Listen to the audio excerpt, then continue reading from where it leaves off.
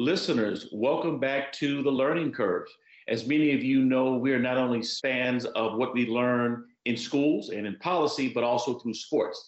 Now, many of our guests, in fact, followed Kara and her family's journey, watching Argentina go all the way to win the World Cup. They're what they call football, here we call soccer. Well, some of you know that I'm a big football fan. And so for those of us who were watching football last night, as someone who still has a home in Georgia, the Georgia win for the national championship was pretty good. Now, Kara, I know you're not as excited as I am, but for some of our listeners, that was a big win. Well, okay, so a couple things here, Gerard, is football. Oh. Good point. And my obnoxious children, who are now at the point, I should be thankful because they're now fully bilingual, the older ones, and are constantly correcting my Spanish. But I have to say, one of my sons does follow football. And I think, did your win knock the Patriots out? Or the Patriots didn't make it, correct? Oh, people in Massachusetts are hating me right now for not knowing the answer to this question. But there was some football in my house this weekend, I will say, because my son Nico is quite a fan, and he was disappointed. But just a lot of dramatic stuff happening around football, too, with this young man who, took the hit. And I mean, my heart goes out to the family and to the Buffalo Bills fans, but also a rather miraculous story for that team as well. Is it not, Gerard? It is. And you've just proven how little you watch football, because I was talking about college football. It was the Georgia Bulldogs. They had a 38-point spread. So all good, but no, you're actually correct about the gentleman for the Bills, and I do believe the Patriots are out. Now, I have not followed pro football as much because I've been really just dug down pretty deep on the college side. But yeah, you're an education guy. It matters. Well, congratulations to the Georgia Bulldogs and the Georgia football nation. Undefeated season, the only team to have back-to-back national championships in the new college football playoff era. Kudos to Texas Christian University. While it was a blowout, it was a win for that university and their coach, who took them just great heights this year. So that was part of my football story. I know I was not as excited about football, but just wanted to give a shout out, and also to the young man who plays for the Bills and his family for a speedy recovery.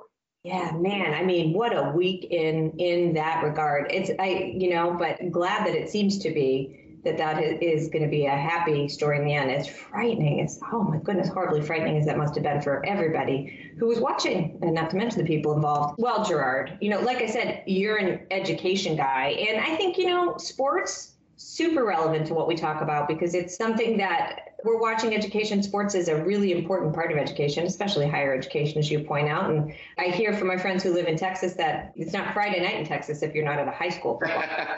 But no, I've been watching, of course, as we always do, a few things in the education news. And that there are a couple states we talk a lot about on the learning curve. One of them, I think, is Georgia.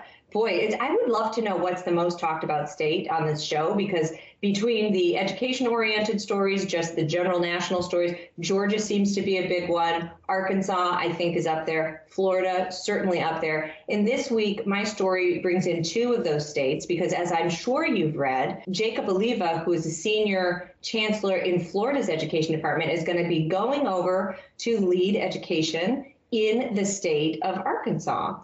And I have to say, Gerard, I have really high hopes for Arkansas's education agenda right now. I think Arkansas has been making some measured progress in the past 2 years. They have some very small sort of scholarship programs for students, and they've been, I think, making moves to improve education, certainly in terms of college and career pathways and other things.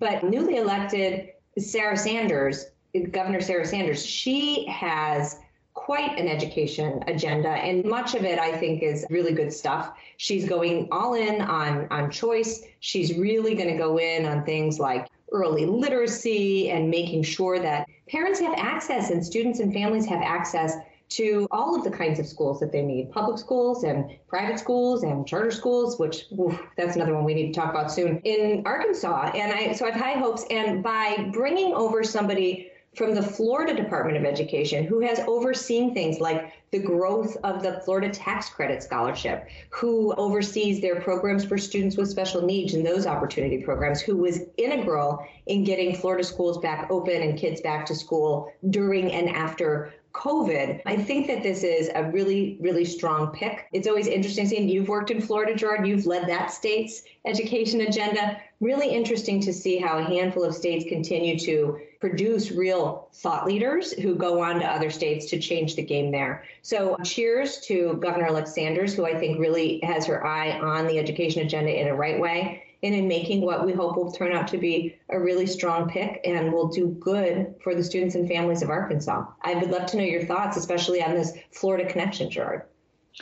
You and I cut our teeth in ed policy during an era where governors were considered education governors, where they said, we really won't just say education matters.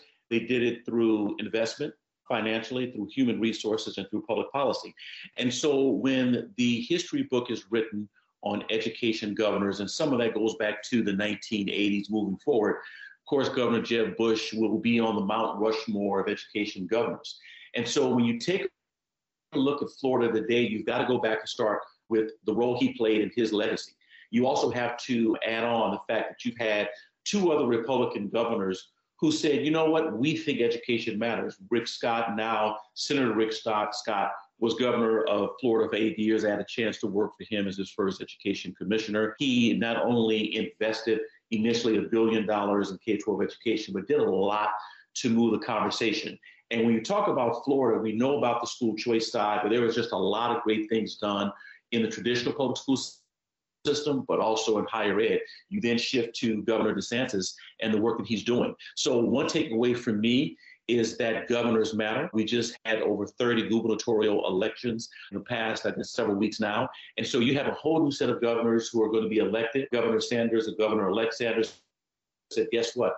I want to make education a reality. I'm going to pick someone who's going to do so. And I expect other governors will make choices either within the Department of Education in her or his own state, or they may pick a superintendent, or they may go outside the state boundaries to pick someone. But this, for me, is just another example of why governors matter, and picking the right state chief, state secretary, state superintendent means a lot.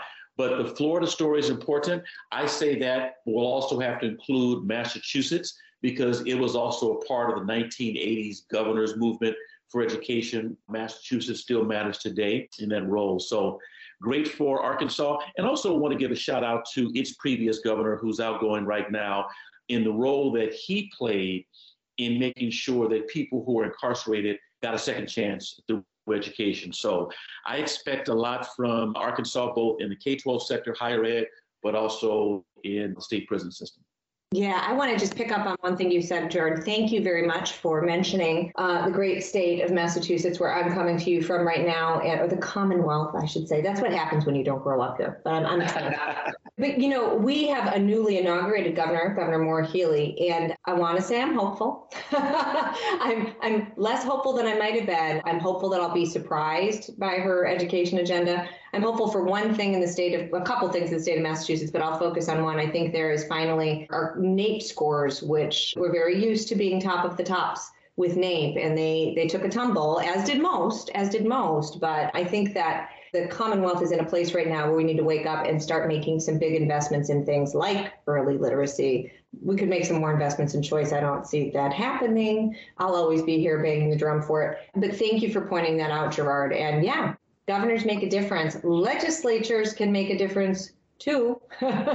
So let's not forget that. We've got a lot of great state officials out there who are working, not always getting the stuff passed, but got to keep trying. So Gerard, what's on your mind this week?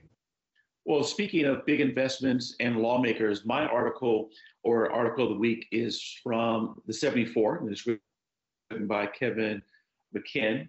The title is A DARPA for K-12 Education ?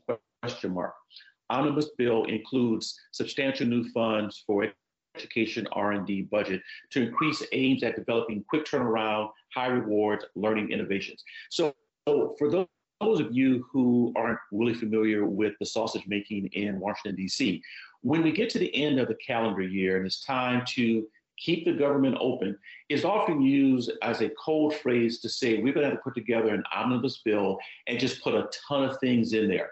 Well, here's an example of education getting a win for that, but not only education in particular, but one particular segment of education called the Institute for Education Sciences. So a bipartisan majority in the closing months of December passed a law, and they sent it to Governor Biden, who signed it. And it includes $70 million to boost the work of the Institute for Education Sciences. And it's an arm of the U.S. Department of Education. And through that arm, they focus on research, evaluation, and statistics.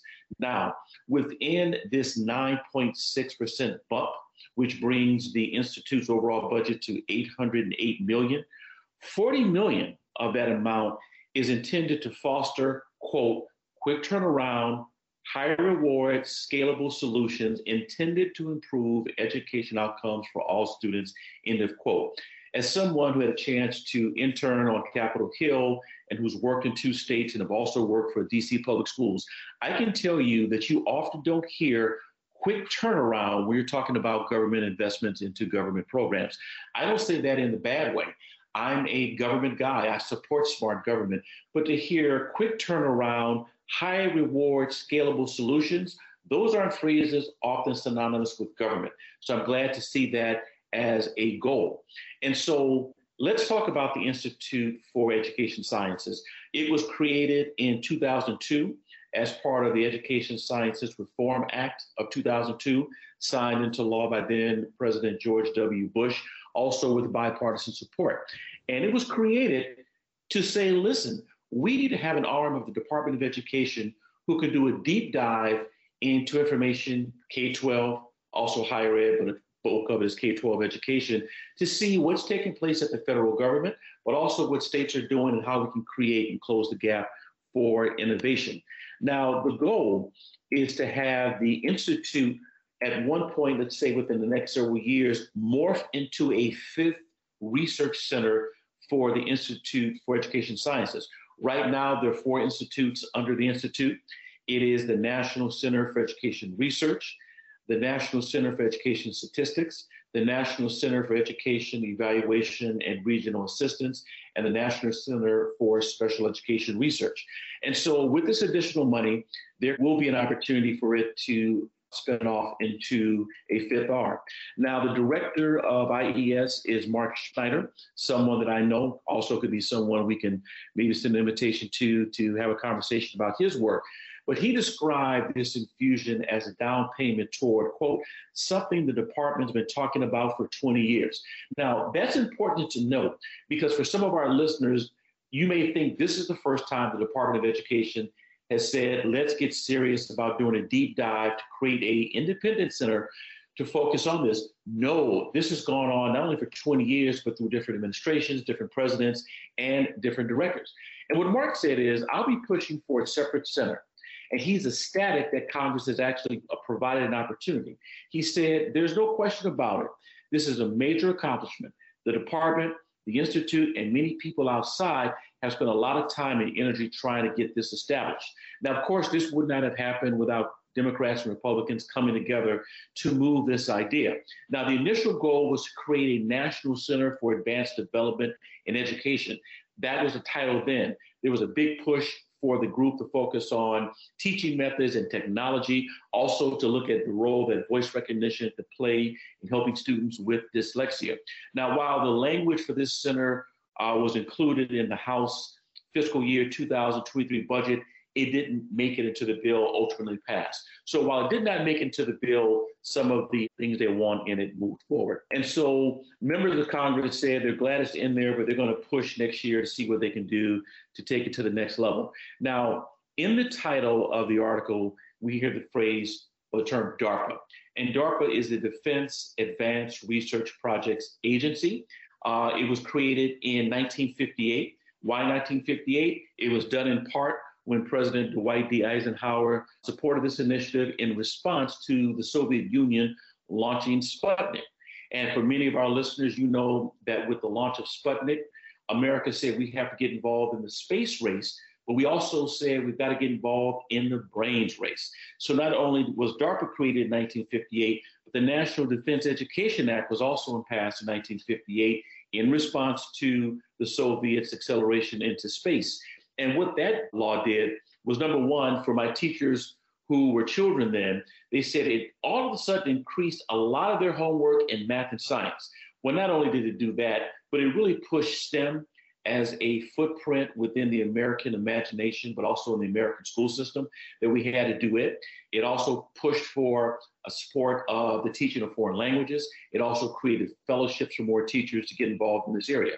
So in 58, DARPA was created, but also the National Defense Act. Well, let's put that into perspective of where we are today right now.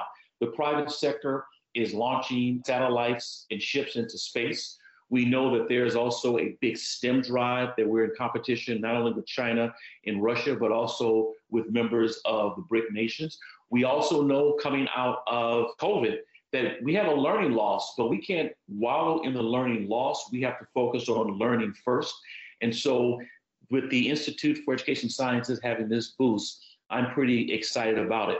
Now, I know that some of my colleagues on the right are not big fans of having a federal Department of Education. We've had guests on our show who said that. I know that some of my friends on the right think that the Department of Education should be a small F, small P in terms of partner. Well, here is one place where first of all, I support a continuation of the U.S. Department of Education. I support having a strong capital F involvement, but I really am glad to see the kind of investment into research and design, because the incoming state chief in Arkansas and the current state secretaries, superintendents that we have in place, we often need someplace to go to find data quick. But the fact that we have an investment from the Federal Department of Education to talk about high quality and quick turnaround, that saves us money at the state level and will provide state leaders with an opportunity to do work and to partner with our local people. So enough of that for me. What are your thoughts? My thoughts are, listen, the federal government has three roles when it comes to education: research and data collection, which I think they do pretty darn well; categorical funding, things like our title monies, Title I, to go down to the states, which people who don't like federal involvement in education should figure out how much title funding their kids are receiving in schools. And then finally, to protect basic civil rights. That's where the federal government can get involved in education, which is mainly the domain of the states. But I'm with you. Couldn't have done my dissertation research without the Institute of Education Sciences, without NCES. I can't tell you how much time I spend looking at the data that they collect and publish, which I think is really important. The one thing I will say is, as they get this bump and there's more room for research, I hope we're aware that we need to educate a new generation of quant-minded and qualitatively minded researchers that can do the work to help us really understand what all of these data tell us. And I will say, traditionally, I don't think schools of education have, not most of them, have done a great job in, they can produce teachers, sometimes well, sometimes not. They haven't done a great job of producing the next generation of researchers. I am seeing some hopeful signs that there are more and more strong young education researchers that are going to take advantage of this kind of opportunity out in the field. I will point to my alma mater and place right down the street here in Boston, Boston University, new center called the Boston University Wheelock Education Policy Center, and some folks doing some really great work, which they couldn't do without exactly the kind of data collection that you are talking about. Information is power. And I agree with you. This is a really important function of the feds and the federal department, Gerard. We've got a great guest coming up, and it's a connection to your story because he's an economist, and many of the folks, in fact, that are doing great work in education happen to be economists, folks who weren't trained necessarily in traditional schools of education, but who come from other fields. So I'm going to be really excited. This is somebody that we've read, Gerard. I have never met him, but excited to speak with Dr. Richard Vedder. He is a senior fellow at the Independent Institute and distinguished emeritus professor of economics at Ohio University, which I'm pretty sure I'm not supposed to like Ohio University because, I'm a U of M girl and grew up in the Ann Arbor area, but excited for this professor. So we'll be back, listeners, right after this.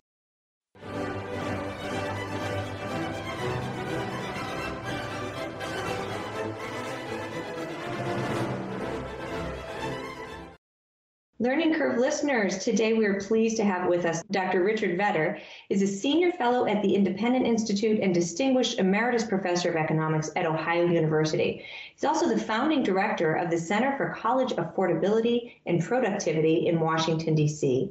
He is the author of the books Restoring the Promise, Higher Education in America, Out of Work, Unemployment and Government in 20th Century America, and the monograph, Can Teachers Own Their Own Schools? New Strategies for Educational Excellence, and Growing Broke by Degree, Why College Costs Too Much. I need to go back and read that.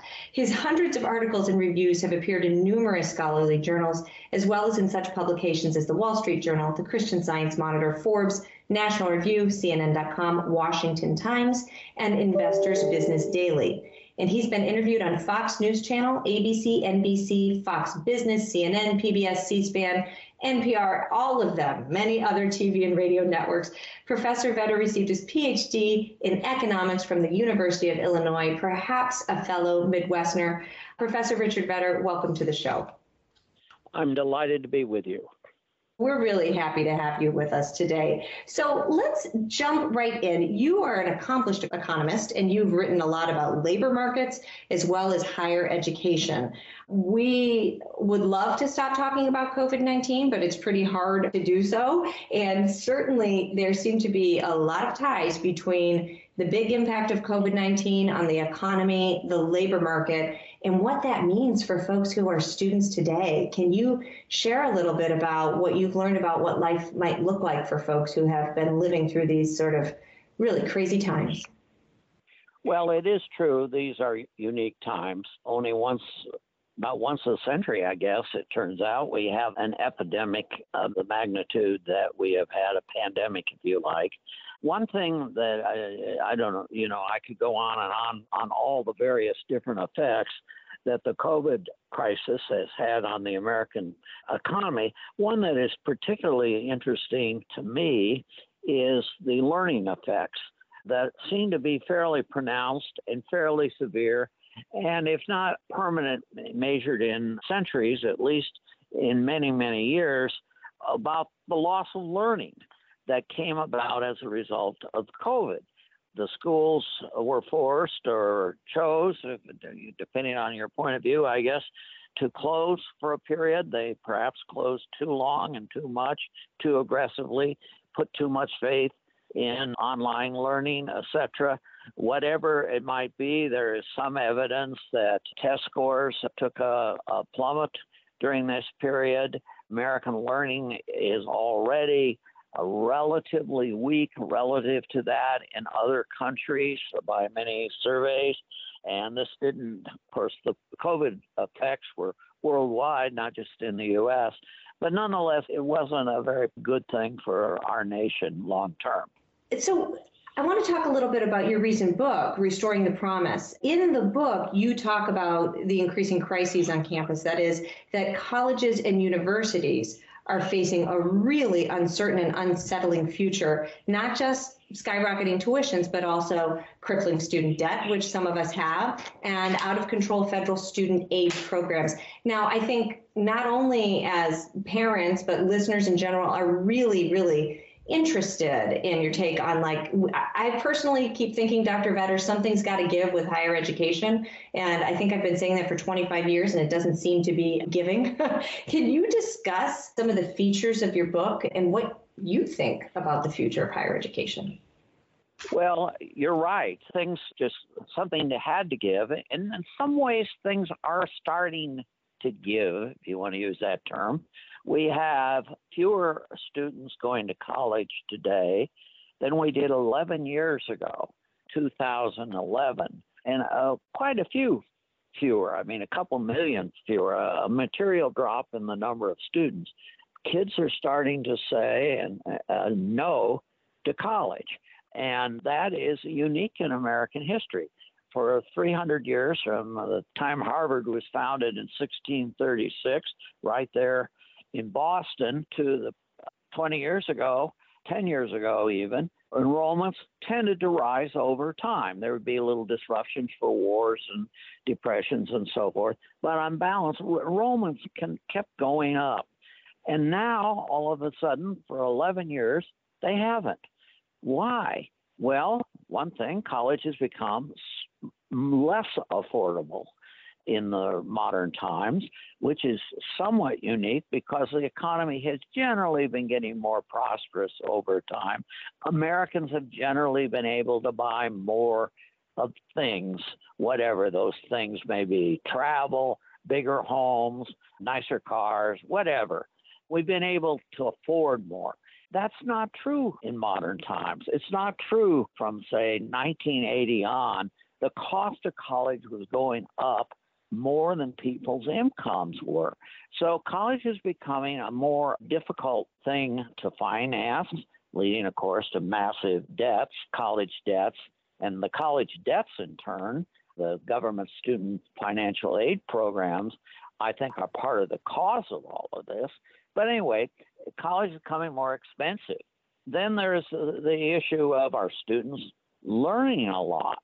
Well, we really don't know for sure because we don't measure learning very closely. We don't know if kids graduating from college are much smarter than, or much more knowledgeable, or much wiser than those who entered 4 or 5 years earlier.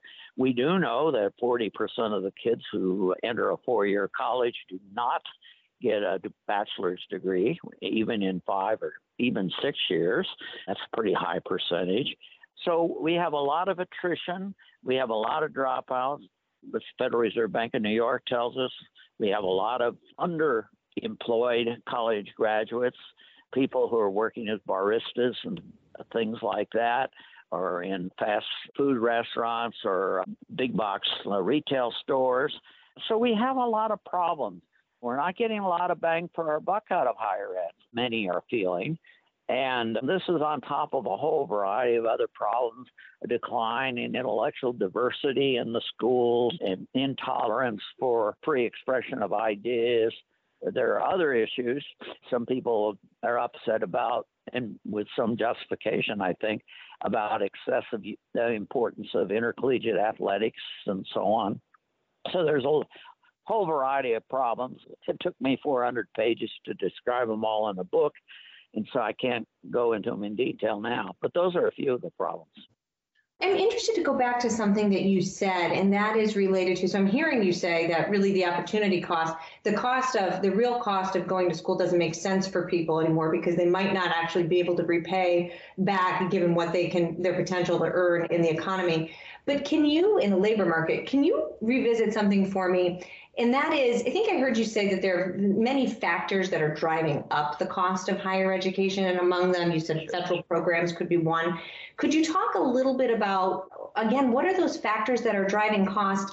I'm also curious to know, Dr. Vedder, is as fewer and fewer people choose to go to college because they don't see the point, they don't see the return on investment, is that certain types of people? Are we simply exacerbating access and opportunity gaps? And I guess the question beneath that is it simply people who are lower and middle, maybe even upper middle income are going to choose not to go to college, but people who are wealthy will get their 4-year degree and continue to be able to earn higher salaries? I think that's a valid question. I haven't seen data on the recent changes in enrollment by income classification of the people going. I mean, is the decline in enrollment exclusively among low-income people or not? But there is growing evidence that college is not promoting income equality and opportunity in the United States. And some would argue, and there's some basis for this, that indeed we have created sort of an intellectual aristocracy, if you like, a group of privileged, wealthy, to prosperous people who are able to go to college, who are able to manipulate the system, and in some cases able to use legacy provisions of the college that their parents went to get admission and so forth. They have special favors. That this is contributing to inequality in the United States. And I think there is some basis for this. So that's part of the problem. Another part of your question was, why is everything becoming so much more expensive? One huge factor, of course, is we have more and more of the people who work in colleges and get paid by colleges don't teach, they don't do research, they do something else. They are what we might call administrators. And there's an enormous administrative load in American colleges, and this is extremely expensive, and it has added enormously to the cost. I don't know if that answered your question, but it dealt with it at least somewhat. In fact, that's a great segue for me to ask you a question since we're talking about administrators. So I recently read in the Wall Street Journal that Stanford University had more administrative staff and faculty than it did students. And you wrote last week in Minding the Campus, quote, specifically, there were 15,750 administrators, 2,288 faculty members, and 16,937 students in the quote. Would you share with us the relationship between the growth of higher education in terms of administration, tuition, and students? I mean, when I read this, I was actually shocked to know that kind of imbalance. Yeah, even I was shocked, I may say so. I knew that administrative load had grown enormously, but those numbers were really breathtaking. As I said in my Minding the Campus column, I said you could give every student at Stanford University their own administrator. They could have, call him a concierge, academic butler or something. Every student could have their own administrator, and there still would be over 1,000 administrators left to do other things. And when I started teaching, and I've been teaching forever, not since Harvard started in 1636, but I've been starting for 6 decades almost, since the 1960s. When I started teaching, I was at a school about the same size as Stanford in terms of numbers of students, but we had, instead of 18,000 administrators and faculty, we had maybe 2,500, 2,000, 2,500, and the faculty outnumbered the administrators. And now the faculty at Stanford, there are 6 or 7 administrators for every faculty member. And that's expensive. That's costly. And it detracts from the academic mission because these administrators, for the most part, are not teaching. They're not doing research. They're not expanding the frontiers of knowledge. They're not talking about truth and beauty. They're doing other things. And so it is a distraction from the learning process and the discovery process, which is the heart of what a university is all about. So I think this administrative load is an enormous problem, and a lot of it came about because of outside forces that have provided funds to higher ed, the largest nationally being, of course, related to the student loan programs. The universities say, hey, students can just borrow the money, so we'll jack up our tuition fees, and that's what they've done for decades until very, very recently. And in doing that, they raised a lot more money in tuition revenues, and they spent a large part of that on administrative staff. Well, speaking of California, and I'm sure our listeners are going to take a look at the article that you wrote. Stanford is the subject here, but also many of our listeners may be unaware that there was a weeks-long strike at the University of California and its system, and one way or another is going to impact the ideas about faculty and students, but just wanted to mention that for California. So let me turn to another question. You're pretty clear about what the purpose of higher education is. And many people are shocked when they hear that higher education is a business. Even though it has 501c3 status, it is still a business. I've had a chance to run nonprofits, had C3 status. It's a business. When I studied marketing, there were 4 Ps that we had to hold on to: product, place, price, and promotion. In your book, Restoring the Promise, you've identified 3 I's of university reform: information, incentives, and innovation. Could you talk about how, without having information, it's impossible for taxpayers and governing authorities to ensure that public education is spending the way that it should, and importantly, that taxpayers have some understanding about the broader issues related to funding and what it means for society? That's an excellent question, and it's a complicated one. The average adult or the average potential college student is remarkably ignorant about what colleges do. And one of the reasons is some of the even people who work at colleges are ignorant about what they do, because colleges are supposed to be in the information business, providing information to the broader public on a whole variety of things. We're very, very secretive about what we do internally. We do not, for example, collect good information on what did students learn while they were in college. Did the seniors or do the seniors know more than the freshmen? How much more? How much of the learning occurs early in the college career in the freshman, sophomore year? How much comes late in the career? Does it vary a lot by major? Do students who, say, major in STEM disciplines or in engineering, say, mathematics, do they have a greater learning experience than those who major in English literature or in gender studies? We are remarkably secretive about these things. Our accreditors, the people that accredit schools and say whether they're doing good or whether they meet academic standards, they don't insist on this information, and if they do, they don't publicize it. Their reports are actually often secret. They're not made available to the general public. So there's a real information gap that I think lowers the quality of consumer awareness about learning and about colleges and leads to unfortunate outcomes at times. And that's just the tip of the iceberg, but that's one aspect of it. I've had a chance to work with two governors, and both of them had a strong focus on higher ed. In Virginia, we actually created a 21st, well, it was called Top Jobs for the 21st Century Commission focused on higher education. And one of the things that our committee members came together to do was talk about transparency. Virginia has a great higher education institution, both public and private, as well as community college level learning. But there were a lot of people who simply had no idea how long it took students to finish, something you've addressed.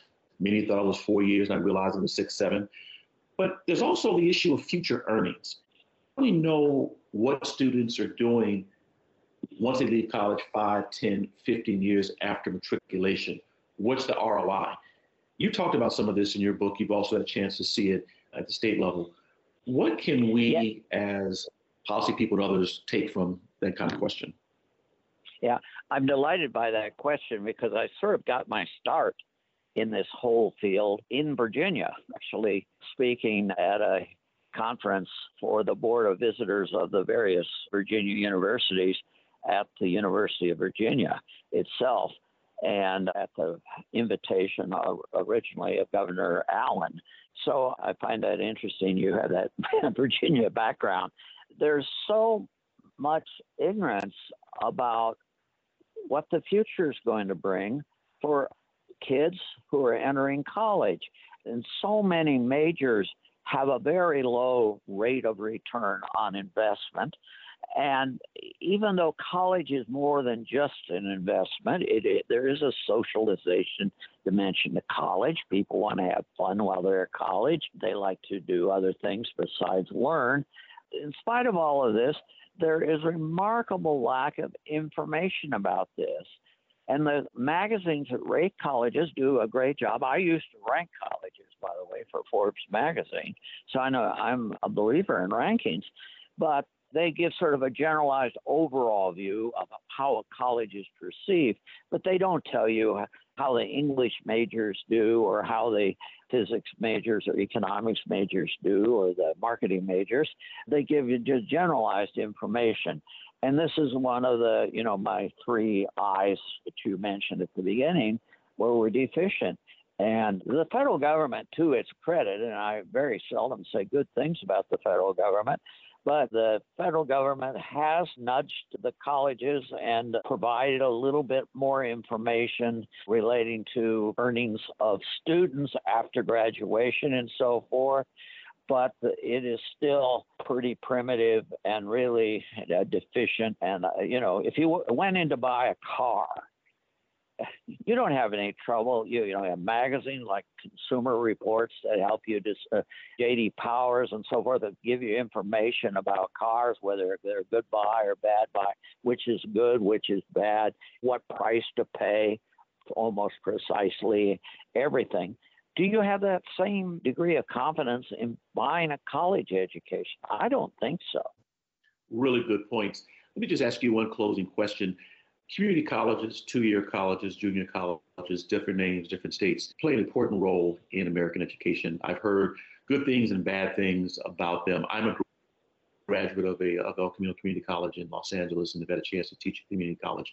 Their population in the last few years in some areas have grown in part in response to COVID-19, but also people who are returning to school for skill development, sometimes credential, sometimes licensure.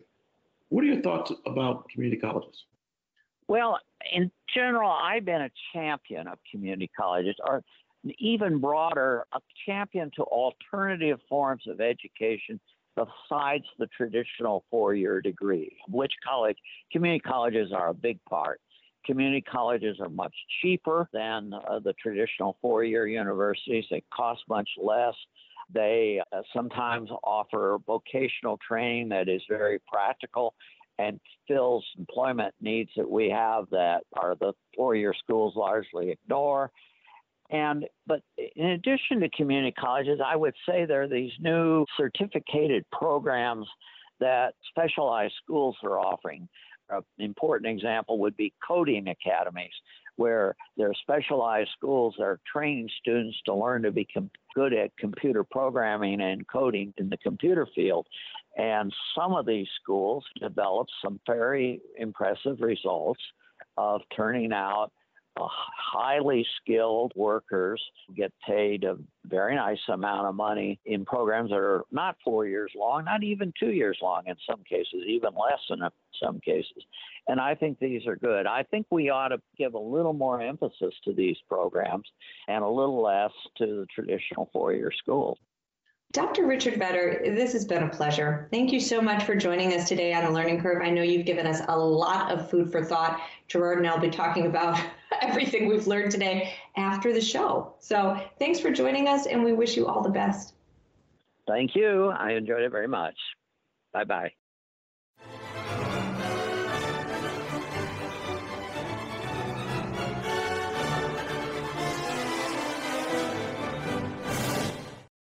Gerard, we always close it out with our tweet of the weeks. I have to admit, you know I'm not good on Twitter, Gerard, but I like reading other people's tweets. That means I'm just not good at composing them. I don't know about you. I think you're much better than I am. This one that caught my eye this week is from Neil McCluskey. It's pithy. We've had him on, so you'll know he's a pithy guy. And the question is this really how higher ed should be governed? And of course, the link is to a great article from Inside Higher Ed outlining how the education department, we were just talking about them at the top of the show, now we're talking about them again, has a, quote, ambitious regulatory agenda. I don't know, Gerard, I get the feeling that maybe Neil isn't for more regulations on higher ed. But nonetheless, this is a good read, an important read. We spend a lot of time talking about K-12 on this show. Gerard, you know a lot about higher ed, and I can highly recommend this article to our listeners. Next week, Gerard, we're going to be back. We're going to be speaking with David Garrow. He is a professor of law and history and distinguished faculty scholar at the University of Pittsburgh. I love Pittsburgh School of Law. He's also, of course, a Pulitzer Prize winning author. So, Gerard, I'm looking forward to chatting you up again next week. Until then, stay well, watch your American football, and we'll have plenty to chat about next week, I'm sure. Take care. And since you happen to mention Neil, I want to give a shout out for his new book that came out recently called The Fractured Schoolhouse, Reexamining Education for a Free, Equal, and Harmonious Society. That's a pretty cool title, The Fractured Schoolhouse. We'll have to check it out. Have Neil back. All right. Thank you, Gerard. Good talking to you. Yeah, bye-bye.